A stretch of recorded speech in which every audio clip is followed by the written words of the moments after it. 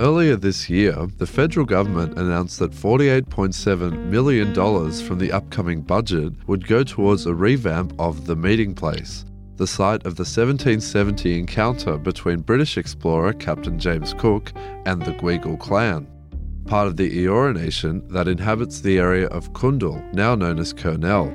The funding was to include $3 million of government money for a new statue of Captain Cook and a remodelling of his ship the Endeavour to be forever moored in the waters of Botany Bay. But one of you has written in to ask, why is the government spending $3 million taxpayer dollars for a Captain Cook statue? You're listening to Seeking Sydney, where we answer the questions you have about your city. My name is Victor Petrovich. To me, it means, the day, that was the place where we started to lose everything. That's the day where it, first began. This is Rodney Kelly. He's a Darwal man and a part of the Gweagal clan. His ancestors were the people that Cook approached in the Endeavour in 1770. He is describing the significance of that encounter 248 years ago. They come in and anchored into the bay and Cook fired the first shots. He ordered the first shots fired. That was out of frustration because they didn't have permission to land on the shore. So Cook fired shots, a few exchanges happened, shots and spears, and that resulted in everybody being chased away from the beach and Cook and his crew was free to walk along the beach and do whatever. What happened from there is well documented. Invasion, dispossession, the building of a new society, and the near-fatal attack on another.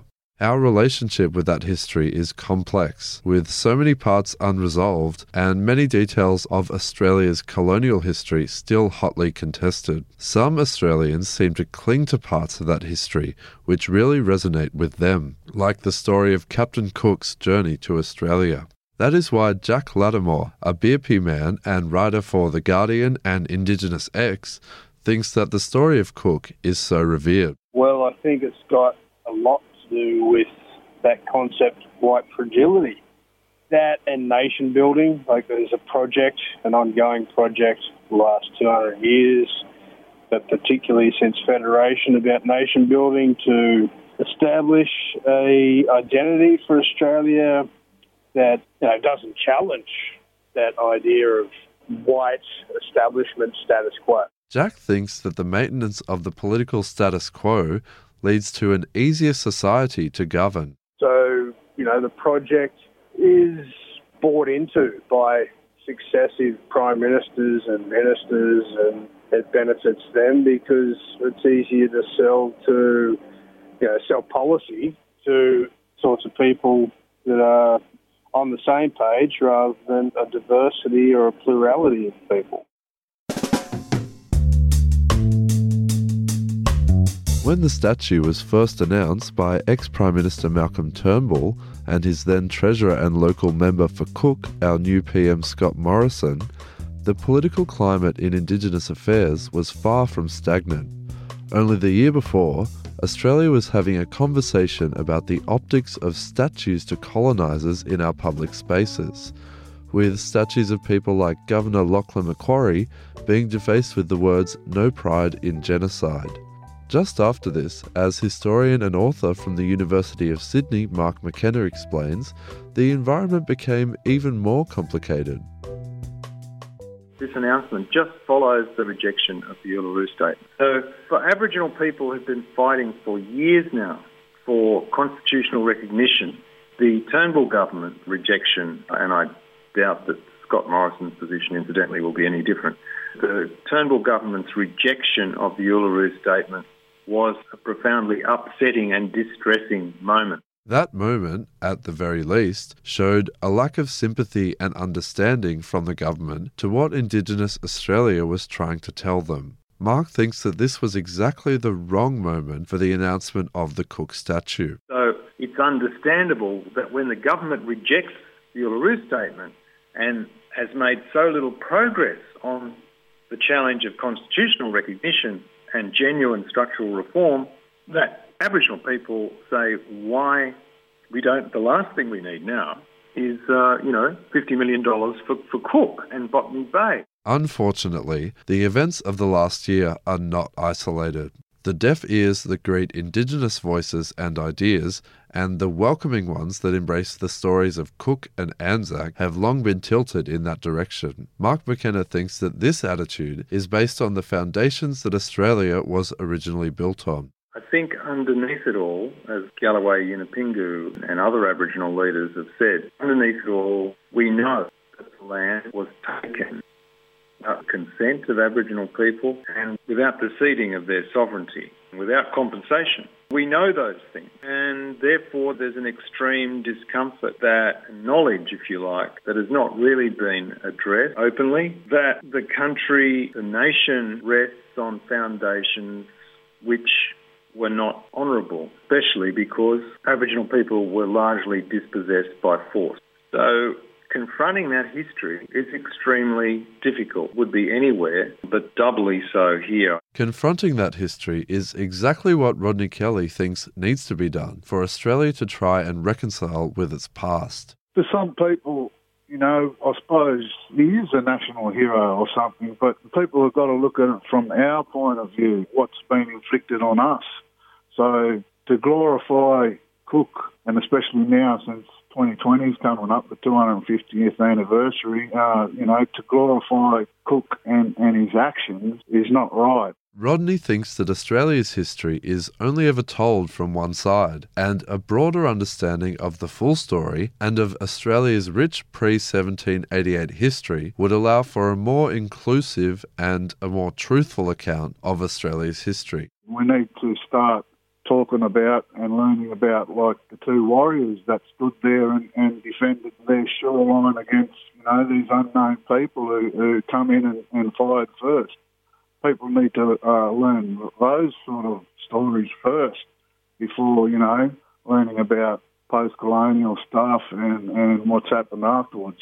Learning about Rodney's Gweagal ancestors would be one step in the direction of creating a full picture of Australian history. The constant political bickering over which parts of our history we can and can't tell leaves us in an untenable position where we must deny one thing to make another right. Mark McKenna thinks that a more holistic version of the story of Cook would show that it has meaning to a wide range of people. It's significant for all sorts of reasons. It's certainly significant to Aboriginal people because they, as I said, around the country, Cook is a synonym for everything that the British have done to and with Aboriginal people in this country. So he is an important figure in Indigenous oral history.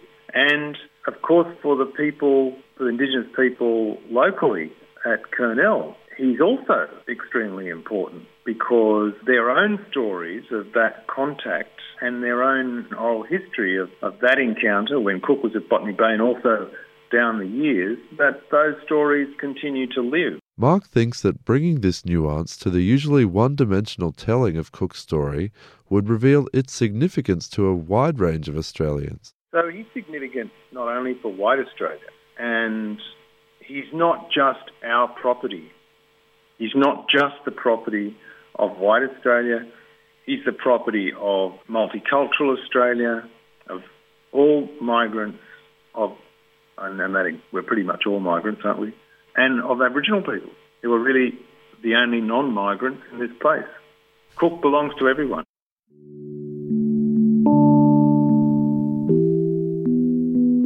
The impact that Cook has left on this country is not something that any of us can run away from. We don't yet know how much of the site at the meeting place will be devoted to the Indigenous side of the story. But if you ask some of them, it doesn't really matter. Many First Nations people, including the Guardian's Jack Lattimore, see greater opportunities for the $50 million taxpayer dollars. Reconciliation, that concept of reconciliation, Aboriginal people are very cynical about it, but it does, for me personally, it does hold some value. And I think if we were going to legitimately, genuinely achieve the concept of reconciliation, it would be about truth-telling. Jack thinks there is some straightforward and practical ways to go about this. So renaming landmarks, towns, that sort of thing in traditional language, erecting memorials to the multitude of massacres, Indigenous massacres that occurred during invasion. Basically, not educating, but making the public aware of the true history that Australia's experienced since 1770, and that would probably cost at least $50 million. So, why do we need this statue to Captain Cook? And why do we need to spend such a significant amount of taxpayer dollars on it? Many of the people I've spoken to think it's about virtue signalling to a small pocket of Australian society. But the story of Cook does have its place. Some people, like the local La Perouse Aboriginal Land Council, have high hopes for the development at the meeting place, and Scott Morrison has mentioned an Indigenous presence in the revamp.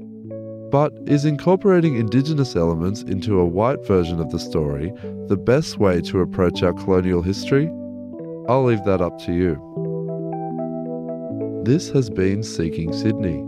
If you have a question for us, please head to 2ser.com/Seeking Sydney.